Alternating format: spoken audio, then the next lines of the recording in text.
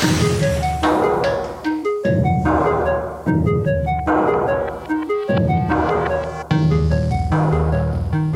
to Midcast, everyone, an interview series featuring dissenting voices, the establishment with rather silence. I'm your host, Manar Adli, founder and editor-in-chief of Mint Press News. This week, we launched our 1 of 100 Patreon membership campaign. So we're calling on 100 citizen activists to join us to sustain projects like this podcast that challenge the status quo. So I hope that you'll join us today. I'm going to link our campaign in the descriptions and the comments. So today, we're going to be talking about something that has been completely distorted within corporate mainstream media. It's been 2 years now since the assassination of Iranian statesman General Qasem Soleimani. Soleimani was assassinated in a U.S. drone strike near Baghdad airport in Iraq. Contrary to what the U.S. government claimed at the time, Soleimani was not plotting to attack American troops, but was actually invited to the country for regional peace talks by the Iraqi prime minister. Now, Soleimani's death sparked a massive wave of anti-American protests across the region, as well as hundreds of thousands of people across Iraq and millions in Iran showed up to his funeral procession that spanned many cities across both countries. So here to discuss Soleimani, his legacy, and U.S.-Iran relations in general, and also Israel's role in this assassination, is Seyed Mohammad Marandi. Dr. Marandi is a professor of English literature and Orientalism at the University of Tehran. He's currently in Vienna, where he's attending the Joint Comprehensive Plan of Action, known commonly as the Iran nuclear deal negotiations. Thank you so much, Doctor, for joining us today. Thank you for having me. So before we get into Soleimani, I just would like to go over some of the headlines that we saw within mainstream media from the year 2015 and 2014, when the United States was very active in its war, in the dirty war in Syria. And it seemed at that time, the media had portrayed Soleimani in a completely different light. In fact, it was a celebratory light in the way that they described him. And so I'm going to go over some of these headlines before we go into his legacy. So we have our first headline from the Financial Times, where this headline read, Iranian general is new hero in the battle against ISIS. The next headline we have is from The Guardian, where it states, Qasem Soleimani, can this man bring about the downfall of ISIS? The third headline is from Reuters. Iran's military mastermind, only Iran is confronting ISIS. The Science Christian Monitor has a headline, who's the general leading Iraq's fight against ISIS? An Iranian. Another headline from NBC News, Iran's Qasem Soleimani is guiding Iraqi forces in fight against ISIS. But then we saw a complete shift in the way that Qasem Soleimani was described ahead of his assassination and right after. NBC, again, America just took out the world's #1 bad guy. From the Washington Examiner, bigger than bin Laden, Iran expert hails Qasem Soleimani's killing as massive blow to the regime. We've got Fox News. Christian Witten says, Trump's right to order killing of Iranian General Soleimani. This will make Americans safer. Then we have this Vox article from another neoliberal, so-called progressive outlet, the case for killing Qasem Soleimani. And I could just go on and on and on with these headlines. His assassination was called upon by the Trump administration. It was a violation of international law. Dr. Marandi, can you tell us about why this shift happened in the way that he was described, and what is his true legacy in the fight against terrorism? First, I'd like to say that I would definitely like to donate to your organization, but since we are sanctioned and I don't have any bank account outside of Iran, it's impossible for me to do so. Thank you so much. But you have my full support for whatever that's worth. I appreciate it. Thank you so much. I think it's pretty obvious that the United States has always had a great deal of hostility towards Iran, and the hostility has been irrational and very much founded upon the US-Israeli relationship, always. And therefore, the US views towards Iran and Western views towards Iran are very much influenced by these factors. In fact, one thing that I would argue is that when the United States wanted to invade Iraq, we all saw that there was a strong anti-war movement in Europe and the United States. But the left, when it came to Syria in Europe and the United States, was much more ambivalent about the role of the United States and the role of NATO countries. And that was, I would argue, because of Syria's relationship with Iran. In other words, the hostility towards Iran is so overwhelming in Western countries that left, right, center, their views of Iran are deeply, I would argue, influenced by an irrational hatred, and they tend to believe propaganda, anti-Iranian propaganda, quite easily. And therefore, this caricature of Iran that has always existed for over 4 decades has always had a huge impact. Whereas the left in many countries, in non-Western countries, has always had a very good relationship with Iran, whether in Venezuela or Cuba or Nicaragua, or the ANC in South Africa during the resistance against apartheid, and elsewhere. So the view of Iran has always been extremely negative.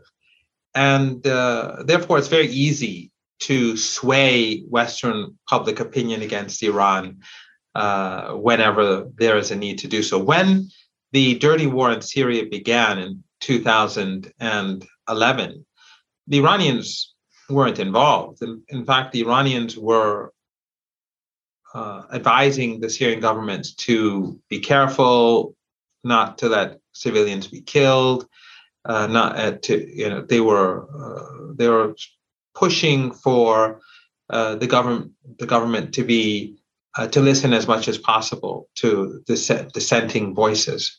But the Iranians also immediately recognized that there was a dirty war beginning against the country, and the Syrian government said so as well. In fact, early on there was an Arab League delegation of 300 people who went to Syria. And this delegation was led by a Sudanese general who was the former Sudanese ambassador to Qatar, of all countries. So they went to Syria, and they, despite being heavily influenced by anti-Syrian or under a lot of pressure from anti-Syrian forces in the Arab League, they actually wrote that there was a third force in Syria that was shooting both at the protesters and at government forces, something that the Syrian government was saying all along. And as a result of this Arab League observer mission was disbanded, and you would have a very tough time finding their statement online. So the Iranians knew from the very beginning, Iranian intelligence knew that Al-Qaeda was active in Syria and that it was being supported by external forces, Turkish intelligence, Israeli intelligence, the southern borders, and there were also extremists coming in from Lebanon.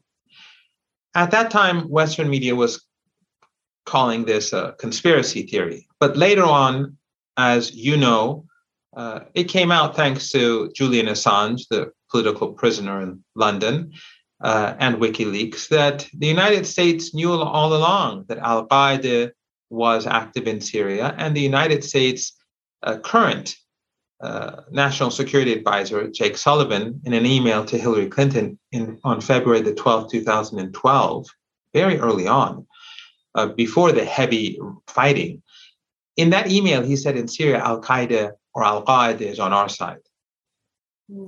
So later on, this all begins to come out. But back then, the Western media, even though they knew the truth, because many of them had reporters based in Turkey. And they knew what was going on between Turkish intelligence and Al-Qaeda and ISIS. And we know that ISIS came out of Al-Qaeda. And so, for example, we also know from the from the 2012 statement from the U.S. National Intelligence Agency that U.S. allies in the region were hellbent on creating a Salafist entity between Iraq and Syria. And the head of that agency, Michael Flynn, later on admitted in an interview on Al Jazeera, of all places, that the United States supported its allies in creating that Salafist entity. What was that Salafist entity? It was ISIS. And ISIS, of course, came out of Al-Qaeda when they broke away from Al-Qaeda. So I could go on. But the point that I'm trying to make is that initially, Iran wasn't involved. And the Iranians were playing an advisory role. But then gradually we saw thousands upon thousands of foreign fighters coming into Syria. When by the time that tens of thousands of foreign fighters had come in, with the help of Western and regional intelligence agencies, whether it was in the Persian Gulf or NATO countries, all of them together brought in tens of thousands of foreign fighters. At that time, the Iranians began to get involved because they felt that Damascus was about to fall. And if black flags were going to fly over Damascus, that would be a catastrophe beyond belief. So Hezbollah and Iran began to get involved in 2013. And of course, the Western media back then was calling these ISIS and Al-Qaeda and Jaish al-Islam and Ahrar al-Sham and all these different extremist Wahhabi terrorist organizations freedom fighters. They were described as moderate rebels at the time. Absolutely. They were moderate rebels, and they were the good guys. Mm-hmm. Gradually, though, this menace became so obvious and clear to everyone, and it was sort of getting out of control, that the narrative began to change. So when the Iranians stepped in, and General Soleimani was at the forefront of this resistance against ISIS and Al-Qaeda, the Western media was hammering Iran for supporting a dictatorship and for killing Syrian children and that sort of nonsense. But whereas the truth was that their governments were the ones who had created this dirty war and who had destroyed so much of Syria. And let me tell you something, another caricature of Iran is that Iran is this despotic regime where there's no freedom. There is a very pro-Western media in Iran that mimics everything that the Western media says about the region and Iran. So you have these newspapers in Iran, which are now online media outlets that are very influential in the country. And they basically reflect everything that the West says. Back then, these media outlets in Iran were saying that these are freedom fighters and that the Iranians are supporting a dictator. The very same narrative that you see come out of the White House and Fox News and the New York Times. When it comes to Iran, they're pretty similar. That same narrative is rehashed in Iran by these media outlets. So later on, when ISIS entered Iraq, suddenly, just like the Western media shifted their narrative on General Soleimani, these people in Iran, they shifted their narrative as well. It's a very interesting story, but I don't want to get into that. I just want your viewers to understand that the narrative on Iran is very different from what they hear, but I'm sure many will remain skeptical, but I'll leave it at that. Oh, and I really appreciate you laying the groundwork and the framework of basically the conflict in Syria and when and why Iran became involved in the conflict. Because one of the main narratives coming from opposition or people that don't like Bashar al-Assad, who do push that dictator narrative, will say that Iran entered Syria from the very beginning and they were massacring civilians. But the way that you described it is exactly how we've reported it, which is there were true dissenting, protests that were taking place, but it was very soon infiltrated with foreign fighters that were being armed and funded by Western nations, Gulf nations, Turkey, and also by Israel. And so we can't deny that happened. And so it's important to understand what the regional implications of the war in Syria has. So Qasem Soleimani was leading this fight against Al-Qaeda, against ISIS. What was his legacy in fighting these terror groups that people who don't consume alternative media don't seem to understand? What is his true legacy? I think the most important thing that has to be remembered is that if it wasn't for General Soleimani, Syria would probably have fallen. Or would have, I think it was not probably, Syria would have fallen. And if Syria had fallen, Lebanon would have been devastated, and Jordan, and even Turkey would not have been able to control the monster that they helped create. Mr. Erdogan would not have been able to control the situation. But also, if General Soleimani had not fought in Syria, Iraq would have fallen. Why? Because when ISIS entered Iraq, a lot of their forces remained in Syria because they were fighting in Syria. If they had taken Syria, they would have entered Iraq with their full force, and they were speeding towards Baghdad. And it was only because, again, of General Soleimani and his men that ISIS was stopped at the gates of Baghdad. When Erbil, which is the main Kurdish city in northern Iraq, was about to fall, Masoud Barzani, he contacted the Americans, he contacted the Europeans, he contacted everyone. They all said, we can't help. He contacted General Soleimani. General Soleimani, within hours, with a few of his own men, went to Erbil and began defending the city. So, and of course, pushed back ISIS and prevented the city from falling. So if it wasn't for him, Syria would have fallen, Damascus would have fallen, Beirut would have fallen, Baghdad would have fallen. It would have been a catastrophe. I think imagine what would have happened to the populations in these different countries. And as I said, it would have been something that even Mr. Erdogan and his allies couldn't have controlled. The only country that would have benefited would have been Israel, the Israeli regime, because what the Israelis have always been looking for are weak and broken and fragmented neighbors so that they can maintain control over the region, because they're having trouble enough as it is in subjugating through their apartheid regime the Palestinian population, which is just as large as the colonizing entity itself. So I would say that without General Soleimani, the region would have collapsed, and the Iranians would have had to fight ISIS and Al-Qaeda inside Iran.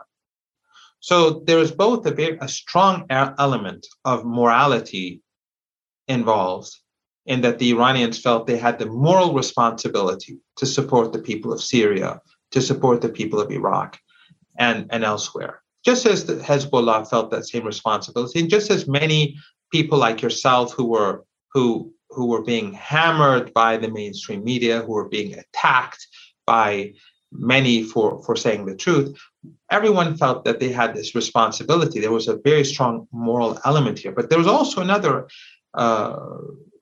element as well, in that the Iranians knew that if they did not stop ISIS and Al-Qaeda and these groups in Syria and Iraq, they would have to fight them inside Iran. I was just about to say that. Part of following Al-Qaeda's growth and movement from Iraq into Syria was their plan to create this caliphate. And part of their mission was, it was through sectarianism. And so they were targeting people who were Shia, who were religious minorities, and even Sunnis who were opposed to this kind of Salafist Wahhabi ideology. And so from our understanding and even our reporting, taking quotes directly from these leaders within Al-Qaeda, within ISIS, they very clearly said while they were in Iraq that they were heading to Syria, they were heading to Lebanon, and they will be heading to Iran to tear down those governments and to target religious minorities to create this. And I think that's one really important aspect in the entire narrative that people, who are following this, who attack Iran for getting involved in Syria, don't truly understand the reason why, because these groups were heading towards those countries to create chaos. And so that's exactly why Soleimani was targeted in this assassination campaign. And you mentioned that the biggest beneficiary of Syria, Iran, Lebanon, and much of the greater Middle East to be fragmented would be countries like Israel, where the entire region is fragmented. There's civil war, there's sectarianism. While people are divided and conquered, Israel can maintain that hegemony in the Middle East and also continue and expand its apartheid regime and occupation of Palestinian land. And so something that we reported on at MIT Press at the very beginning of this assassination was that Israel, through its Mossad, its intelligence apparatus, had actually attempted to assassinate Soleimani about a month prior to the successful assassination by the Trump administration. And so it is believed, we could analyze and say that his assassination in Baghdad airport was a Mossad CIA collaboration. Do you agree with this assessment? I think there's reason to believe that that was the case. Although General Soleimani traveled a lot and he wasn't actually hiding his movements, they were taking precautionary measures, of course, as much as possible. But when you're the commander in both Iraq and Syria and in multiple arenas, you're fighting these terrorist organizations, you have to move around a lot. And you're meeting leaders, you're meeting presidents, you're meeting counterparts. Obviously, there's going to be ample opportunity for your enemies to discover your whereabouts. So it wasn't some great achievement by the Americans or the Israelis. Mr. General Soleimani, as you pointed out at the beginning of the program, he was going to Baghdad to speak with the Iraqi prime minister. He was invited by the Iraqi prime minister to discuss a letter that the Saudis had sent in response to an Iranian letter to see if they could defuse tensions in the region. And of course, the Americans murdered him hours before that meeting. Yet the Americans were saying he went to Baghdad to create to bring about some sort of attack on the United States. And of course, the Western media mimics whatever comes out of the White House, as usual, as it is in the free world. But a point that I would like to add here is that one of the perhaps most important things that the claims made about Iran by its antagonists is sectarianism. Right. But I mentioned the city of Erbil, the Kurdish city. If it was sectarian, why would General Soleimani and his people, why would he personally, and along with his group of his soldiers, why would he personally go to the city to defend it? It was a Kurdish Sunni city. But he stood his ground when people were fleeing, when the Peshmergas were fleeing. He stood his ground, and with the remainder of the Peshmerga, the Revolutionary Guards pushed back ISIS. The same was true when we look at Palestine. Who is supporting the Palestinians? Which government in the Islamic world or the Arab world is supporting the Palestinian cause in a sincere way? Which government has given the Palestinians the means to defend themselves? Not one, except for Iran. Are Palestinians Shia? They're Sunni. Or let me give you a more recent example, and that is the Taliban. These very liberals in Iran who were saying we were supporting the murder in Damascus, and then they changed their narrative when ISIS entered Iraq because they were scared to death. These same people were, after the Taliban had taken over Afghanistan, they were calling on Iran, the government, these people in Iran, to wage war against the Taliban. And they were shaming the Iranian government and the guards for not waging war. Whereas Iran, the last thing that Afghanistan needs right now is another war or civil war. So the Iranians have been negotiating with the Taliban for a very long period of time to try to push them towards recognizing the Tajiks, who are largely Sunni, the Hazaras, who are Shia, the Uzbeks, who are Sunni, and to bring about a national consensus. And the Iranians are sending aid to Afghanistan right now, as the United States and the Europeans have sanctioned the country and are pushing the country, which is mostly Sunni, towards starvation. So while they're pushing the country towards starvation and their regional allies are doing nothing about it, it's the Iranians that are helping Afghanistan and are cooperating with the Taliban to prevent starvation in the country. So Iran's regional work, Iran's regional alliances, Iran's regional politics have nothing to do with sectarianism. They have to do with pushing back an imperial power, an hegemonic power that wants to retain its domination over the region to the detriment of the people of this region. So in Afghanistan, Iran prevents a civil war. In Iraq and Syria, Iran prevents ISIS and Al-Qaeda. Why? Because ISIS and Al-Qaeda were tools of NATO, just as they were tools of NATO in Libya. I mean, Iran had no presence in Libya. We saw what NATO did to Libya. We saw what NATO did in Afghanistan. The Americans, when they supported the groups that later became the Taliban, when they supported Al-Qaeda in Afghanistan. So, in this upside down world that the Western media and Western think tanks create, Western countries are the good guys, but they've caused nothing but death and destruction and devastation in this region for centuries. And the same is true in Latin America. The same is true in Africa.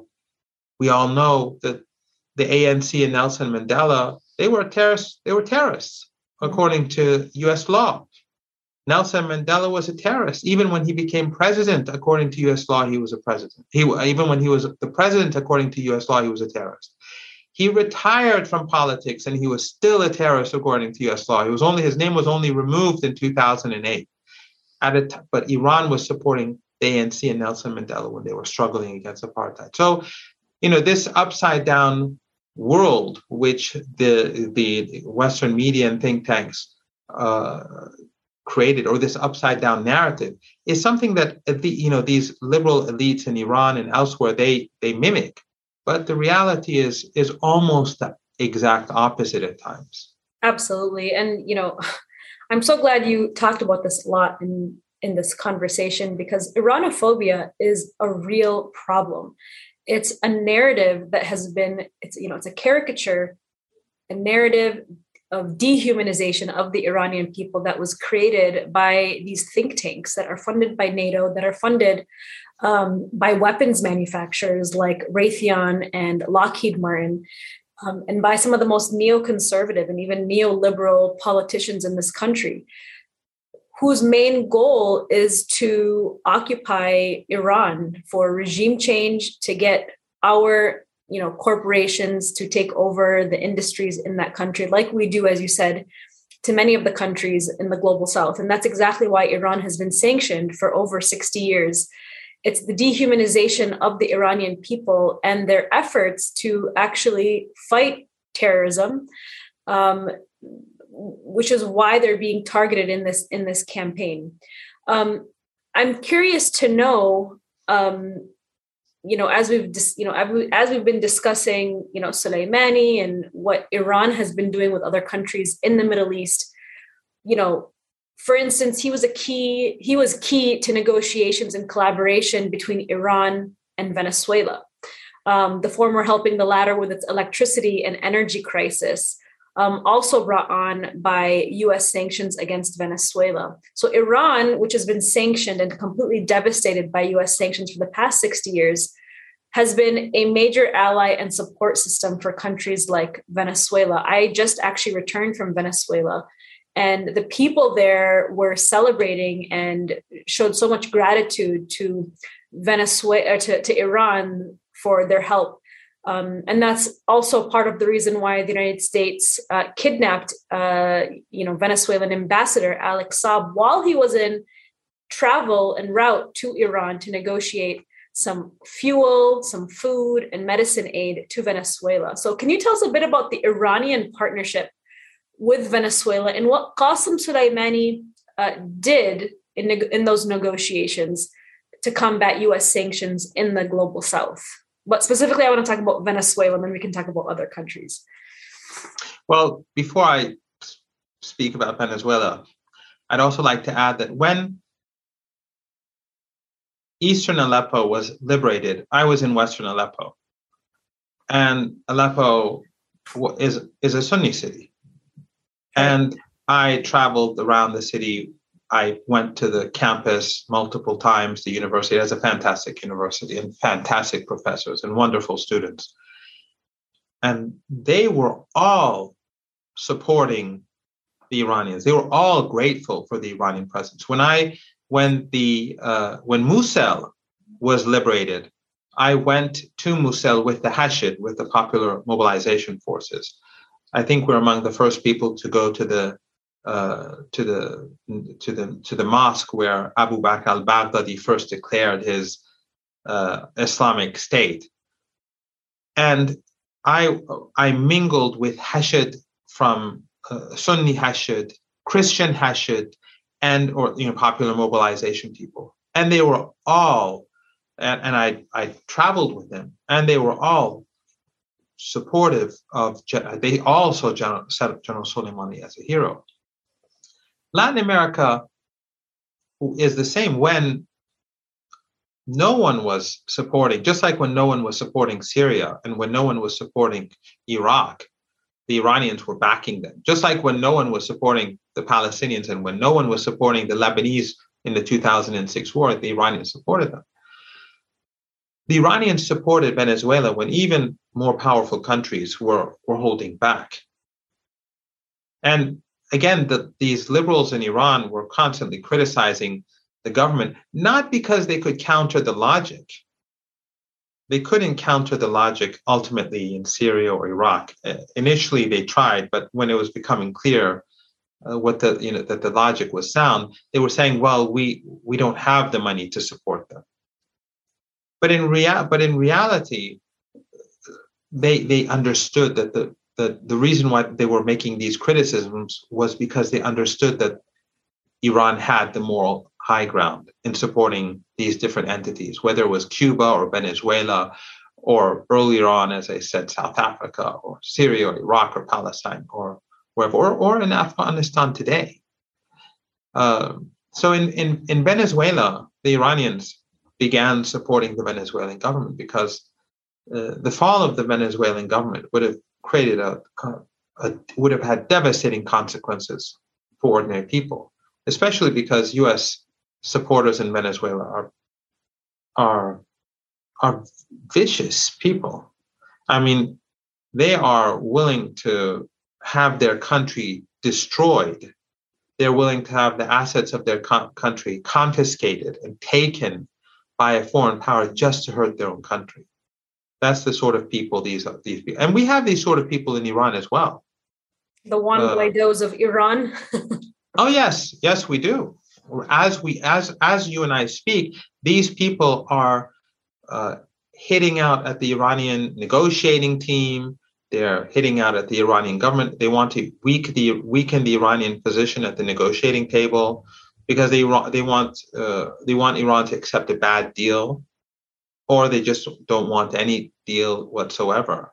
Right. But I can get into that a bit later when we get to Iran. But as we speak, they ridicule the negotiating team, or for example, when Western countries threaten Iran with taking Iran back to the UN Security Council, when people like myself say, well, the UN Security Council, the former UN Security Council sanctions, they are very small in scope, and they're all already a part of the much larger Trump maximum pressure sanctions. So even if the UN, they took it back to the UN, nothing really would happen because those smaller set of sanctions are already in place. So the West doesn't have leverage. When we say this, suddenly these liberals in Iran say, that's outrageous. These people, in other words, they want to spread fear among ordinary Iranians about what the Americans want to do, what the Europeans want to do, so that the Iranians will capitulate at the negotiating table. They're very similar to their Venezuelan counterparts. Right. Very similar. So General Soleimani, just very briefly, he and of course the Iranians in general were supporting the Venezuelans, not only for moral reasons, but also because the collapse of Venezuela would have been a major defeat for the resistance against empire across the board. It would have been a defeat for Iran. It would have been a defeat for the resistance because they are all a part of a broader resistance coalition. So again, Iran's support for Venezuela not only has very sound moral reasons behind it, but there are also major strategic reasons linked to this as well. And what was Qasem Soleimani negotiating and helping Venezuela before his assassinations? From my understanding that he was providing, or actually maybe kind of creating a plan for Iran to help Venezuela with its electricity and energy crisis that was created by U.S. sanctions. Could you talk, in detail about that plan? I don't know much about the details and how much he was directly involved and what other people were involved in these negotiations and in this cooperation.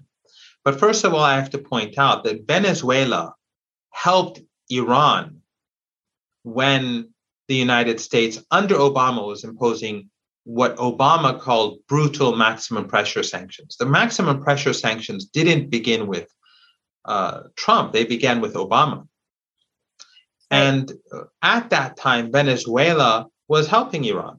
The Venezuelan, the late Hugo Chavez was supporting Iran. So the Iranians were supporting the Venezuelans just as the Venezuelans were supporting Iran. And under the sanctions, during the sanctions, as the United States was trying to starve the Venezuelan people, and that's what the Americans and the Europeans do. They starve nations. If they can't have their hot wars, they starve people through sanctions.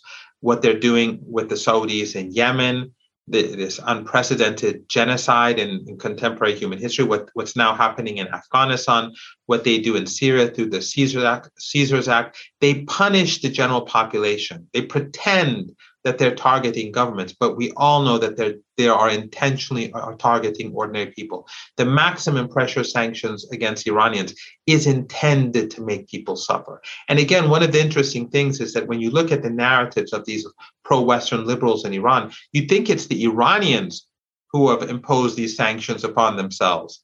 It's the victim is being blamed. And we see the same thing in Venezuela. We see the same thing in Cuba. The same pro-Western elites, they play the same role across the board. So the Iranians were trying to help the Venezuelans survive. They were trying to help ordinary people survive because the Americans did not want ordinary people to have fuel and electricity. And the Iranians saw that as being completely inhumane. So the Iranians sent fuel to Venezuela. It sent engineers to Venezuela to help the country get through the most difficult phase of the sanctions, just like what Iran is doing in Syria. When Iran sends fuel to Syria, what happens? The Israeli regime sometimes attacks the Iranian ships. Why? Because and no one in the West complains about it. No one is worried about international shipping when it's Iranian ships taking fuel to Syria. Why? Because the EU wants the Syrian people to starve. They want to bring the people to their knees.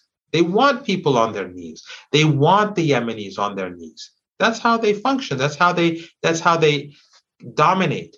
But the world is changing.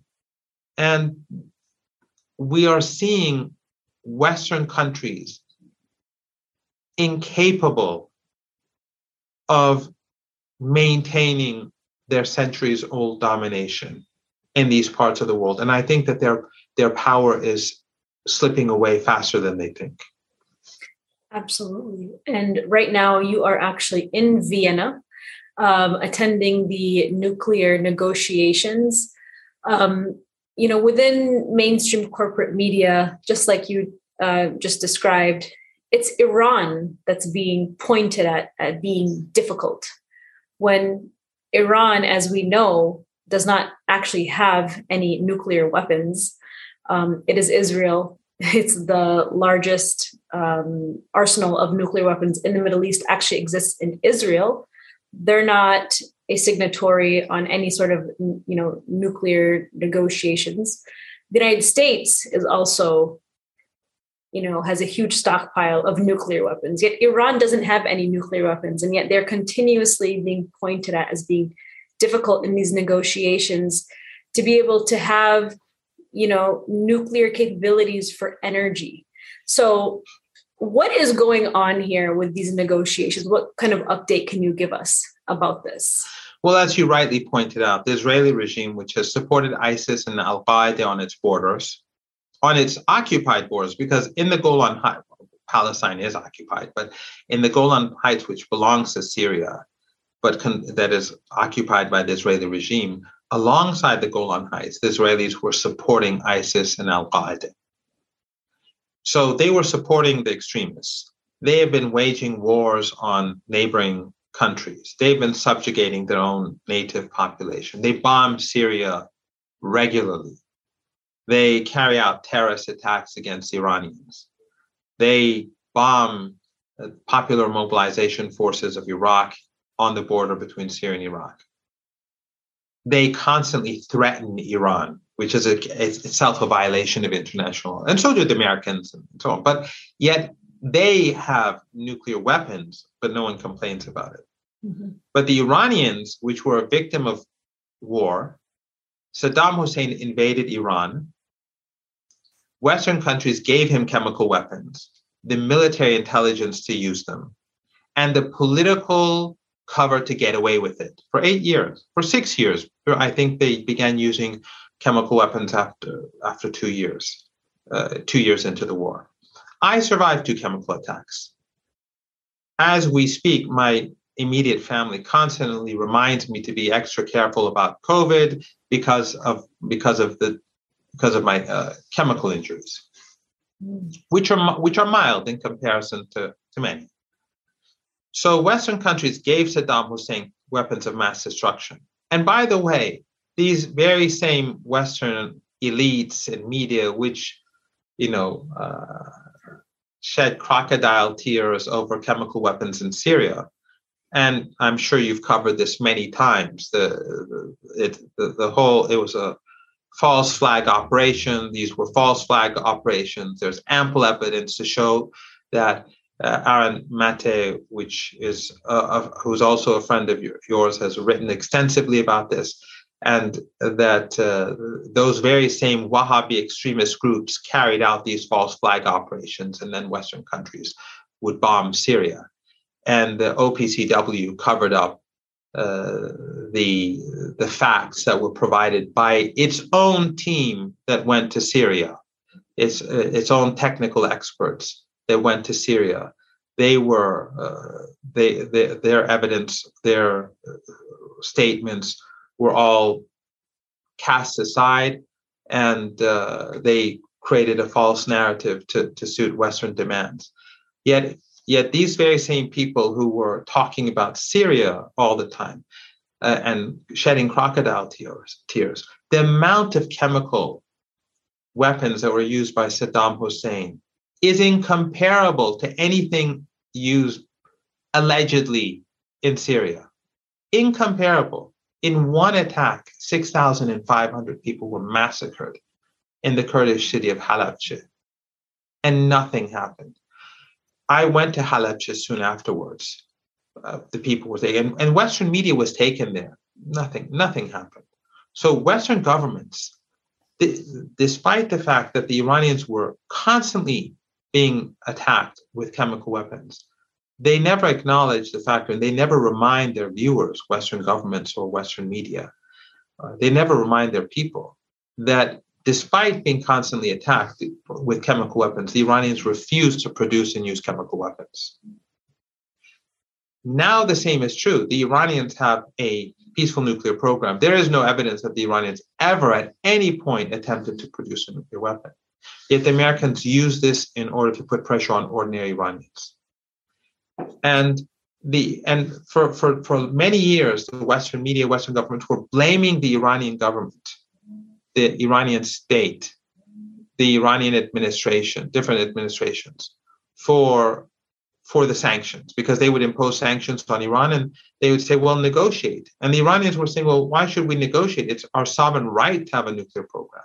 But ultimately, the Iranians did negotiate, and they did agree to limit their peaceful nuclear program.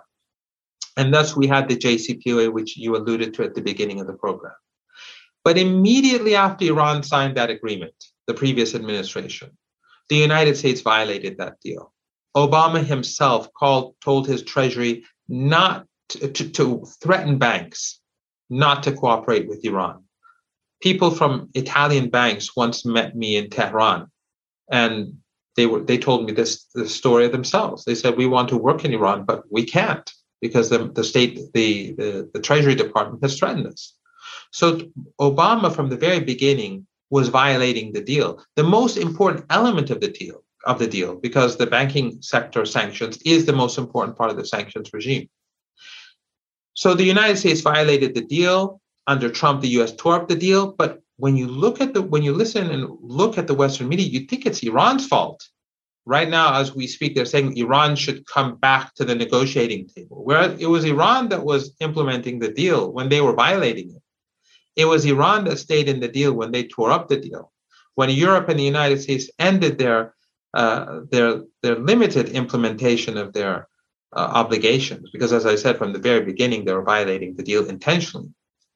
When they ended the remainder of their commitments, the Iranians continued to abide by the deal for a full year, and then only gradually did they decrease their commitments within the framework of the deal, because the deal, according to Article 26 and Article 36, allows Iran to end its commitments, decrease its commitments when the other side is violating the deal. So one can argue that Iran is the only country that stayed at the table. The Russians and the Chinese as well, because they tried to stay committed to the deal despite the sanctions. But now, when we watch the media, when we hear Western elites, they're constantly threatening Iran. And what they want is for Iran to go back to 2015, but they want to keep many of the sanctions in place that were imposed after the deal was signed. So they want Iran to go back to 2015, but they don't want to go back to 2015 themselves. And when the Iranian negotiators want to be steadfast, you see again these elites in Iran, these liberal elites in Iran, mimicking their Western overlords and attacking the Iranian team for not immediately capitulating effectively. And when they threaten Iran, as I said earlier, with, we'll take you back to the UN Security Council, and the Iranians say, well, those sanctions, those UN sanctions, which are very limited in scope, are already being implemented through your maximum pressure campaign. These people get outraged. Why these Iranian pro-Western liberals?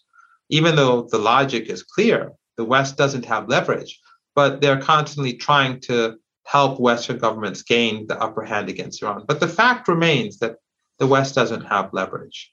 They've imposed maximum pressure against ordinary Iranians. They've tried to make Iran suffer as much as possible. They have nothing more. And the military, their plan B is not an option. They know that if there's violence in this region, their allies in this region will be destroyed, because they would have to use their allies or the territory of their allies to attack Iran. And Iran is too powerful. Iran is not Iraq. Iran is not Afghanistan. Right. So the only solution for Western countries is, and especially at a time when the United States has so many internal problems and when Russia and China is on the rise, the only realistic solution, reasonable solution, is for them to accept the JCPOA and to implement it in full. But they're still dragging their feet. Why? Because they just simply can't accept reality. So I want to make a couple of points here based on what you just said, because I've actually covered the negotiations in the past, and I've done several investigations about this very topic in the last, 5 years or so. Israel has been crying wolf about Iran being 1 week away, 1 month away, a couple days away from, having the ability, having the bomb ready, the bomb. And it's so ridiculous because actually we reported on leaked documents that came out of Israel's Mossad, its intelligence agency, where they actually admit amongst themselves, it was just a couple of years ago, and we can show this on the screen during production, how these documents actually showed that amongst themselves, they admitted that Iran has never created a bomb, nor is interested in creating nuclear weapons, and is not even close to creating a nuclear weapon. They don't even have the capabilities of creating nuclear weapons. In fact, Iran's, scholars have released several fatwas showing that, this is haram, that they can't Islamically create nuclear weapons. It goes against the faith. And so I just want to point that one thing out. The other thing is, my mind is kind of going blank here, but it's important to understand why Iran poses such a threat to the U.S. hegemony and other countries in the region like Israel and Saudi Arabia, who are now in very open, close, trade relations, who are selling and buying weapons from each other and supporting each other in the war against Yemen and other conflicts like in Syria. All people who follow Mint Press and our podcast and our investigations and reporting, they know about these things. But Iran has the largest gas reserves in the Middle East. It also is home to the most highly educated population in the entire region. There are more people graduating with PhDs in engineering and doctors, engineers in Iran than any other country, I believe, in the world.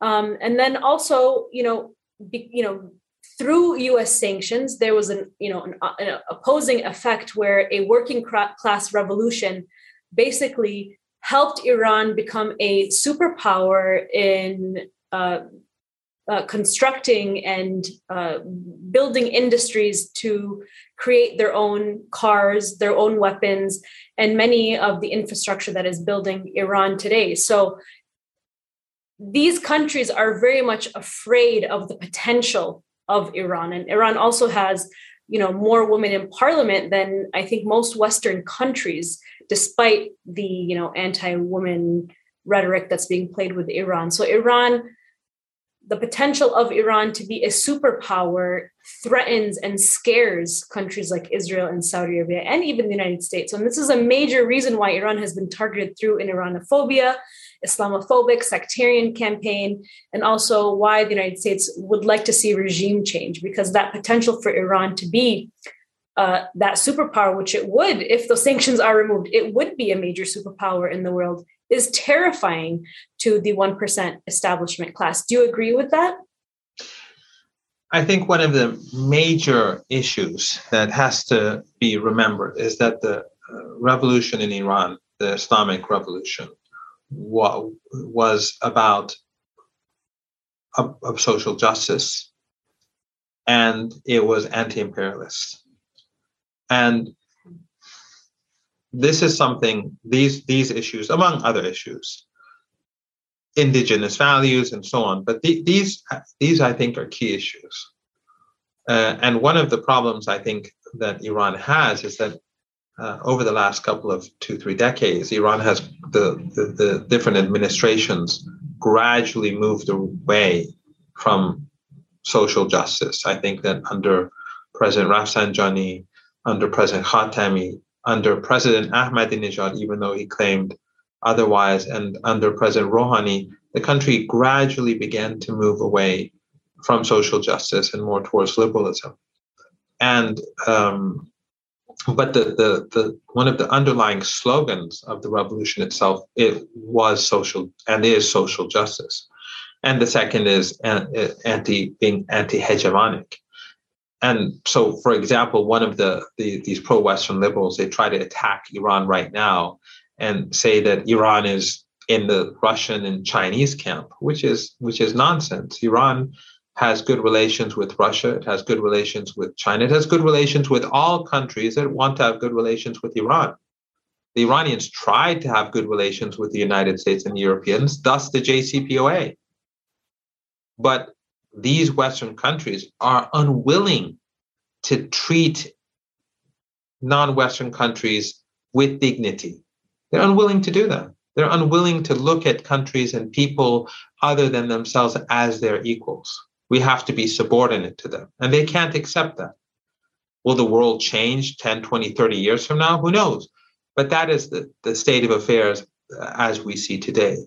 So Iran's fundamental problem with the United States is not the name of the country or the colors of the flag. It's U.S. policy. It's what the United States has done to our country, to our part of the world. Iran had very poor relations with the Soviet Union, and Iran was supporting the resistance in Afghanistan, not the extremist resistance that the Americans and the Saudis were supporting, but they were supporting the indigenous resistance in Afghanistan against the Soviet occupation. But when the Soviet Union collapsed and Russia became a very different country, Iran's relationship with that country evolved. If the United States were to change, the Iranians would redefine their relationship with the country. It has nothing to do with their religion. It has nothing to do with their race. It has to do with domination, hegemony, and the really despotic and ugly way in which the United States and the Europeans have treated the people of Iran and the people of this region and the people in the global South in general.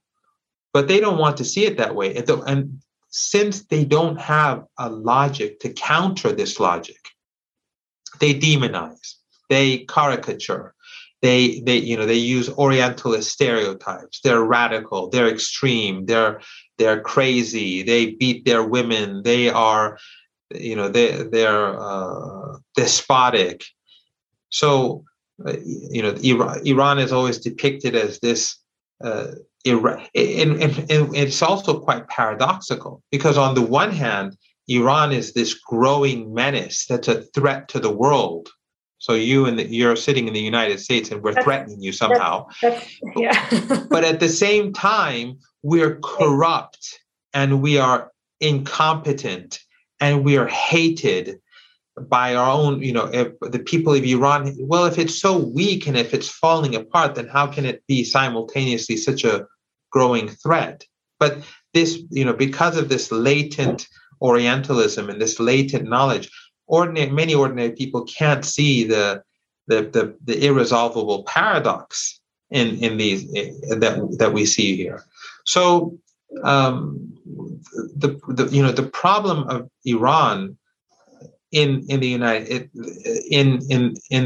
States, in the Western media, has to do with Iran's independence, and they do not care at all about ordinary Iranians. I mean, just recently a Western journalist here in Vienna was telling me, and on television on the BBC was saying, speaking about human rights. Well, the greatest violation of Iranian human rights are the maximum pressure sanctions. How can Westerners speak about human rights when they're trying to starve a nation? How can they speak about human rights in Syria or Venezuela or Cuba when they're trying to starve people? How can they speak about human rights when they're killing people in Yemen or in Afghanistan? So, we could go on, but the issue is not human rights. The issue is not, democracy.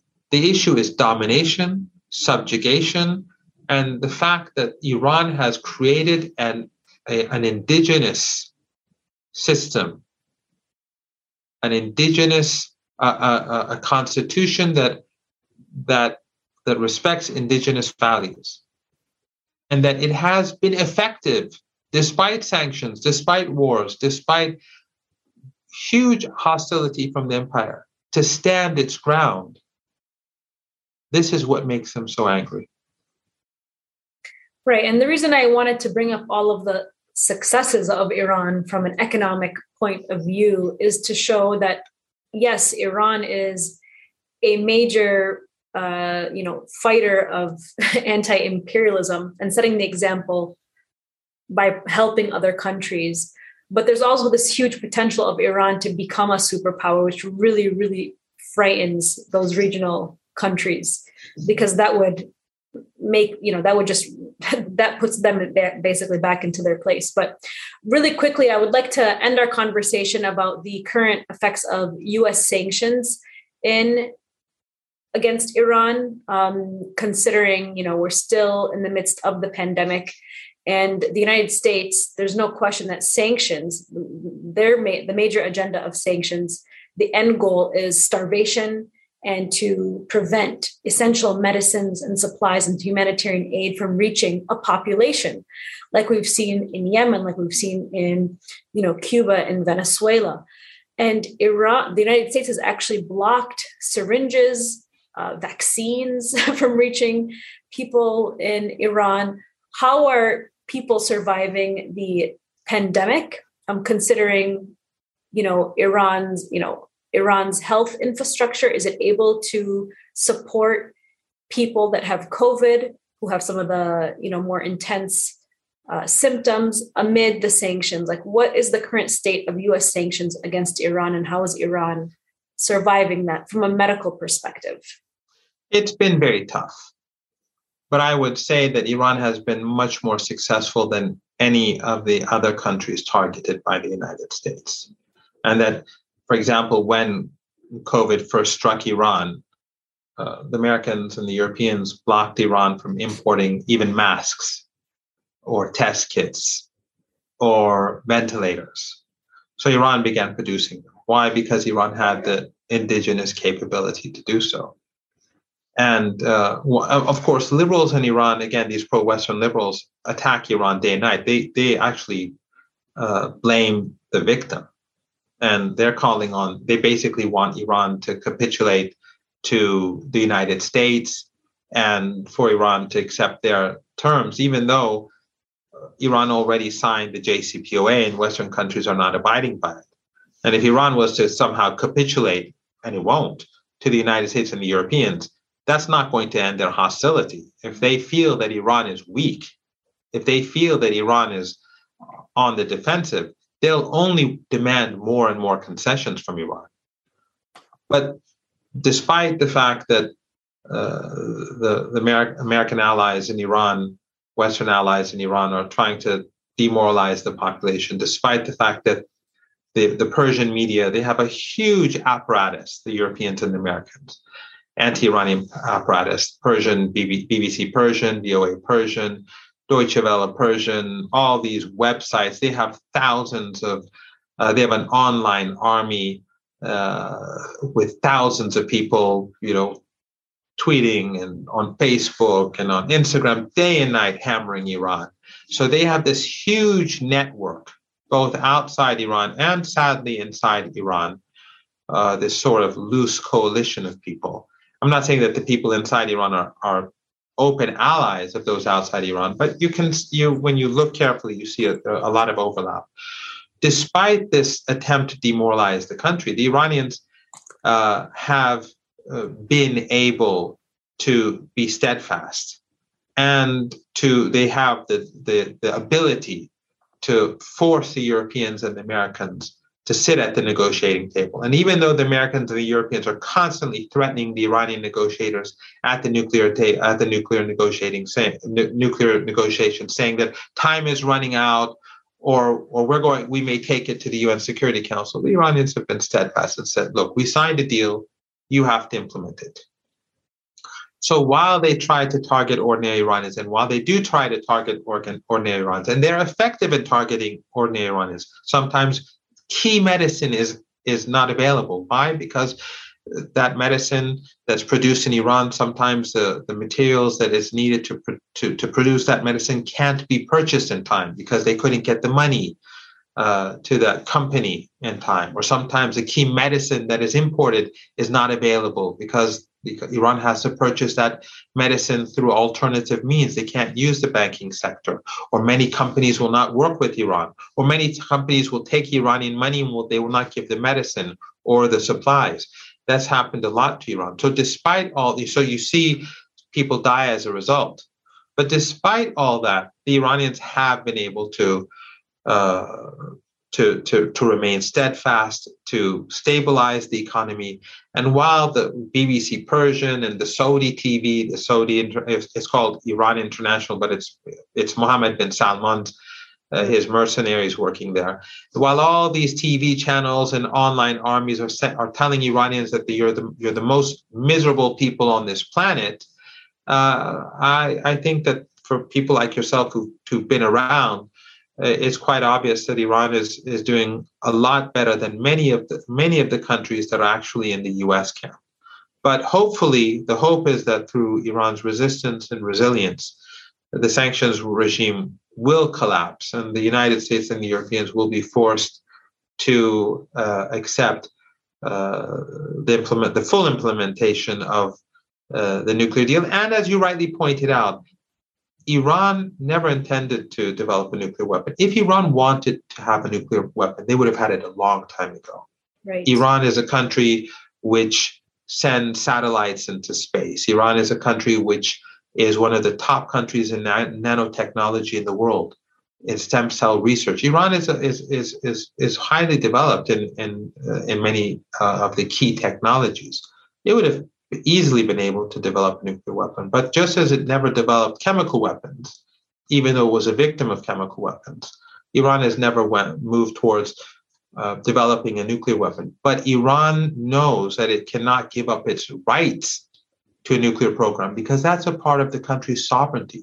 Just as your borders constitute, protecting your borders is a part of your sovereignty, so are your rights as a sovereign and independent state.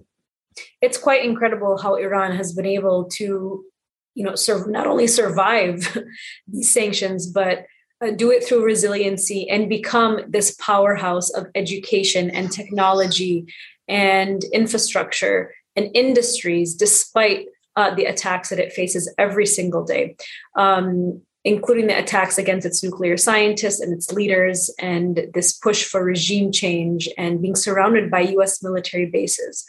And so I really appreciate you coming on today, Dr. Marandi.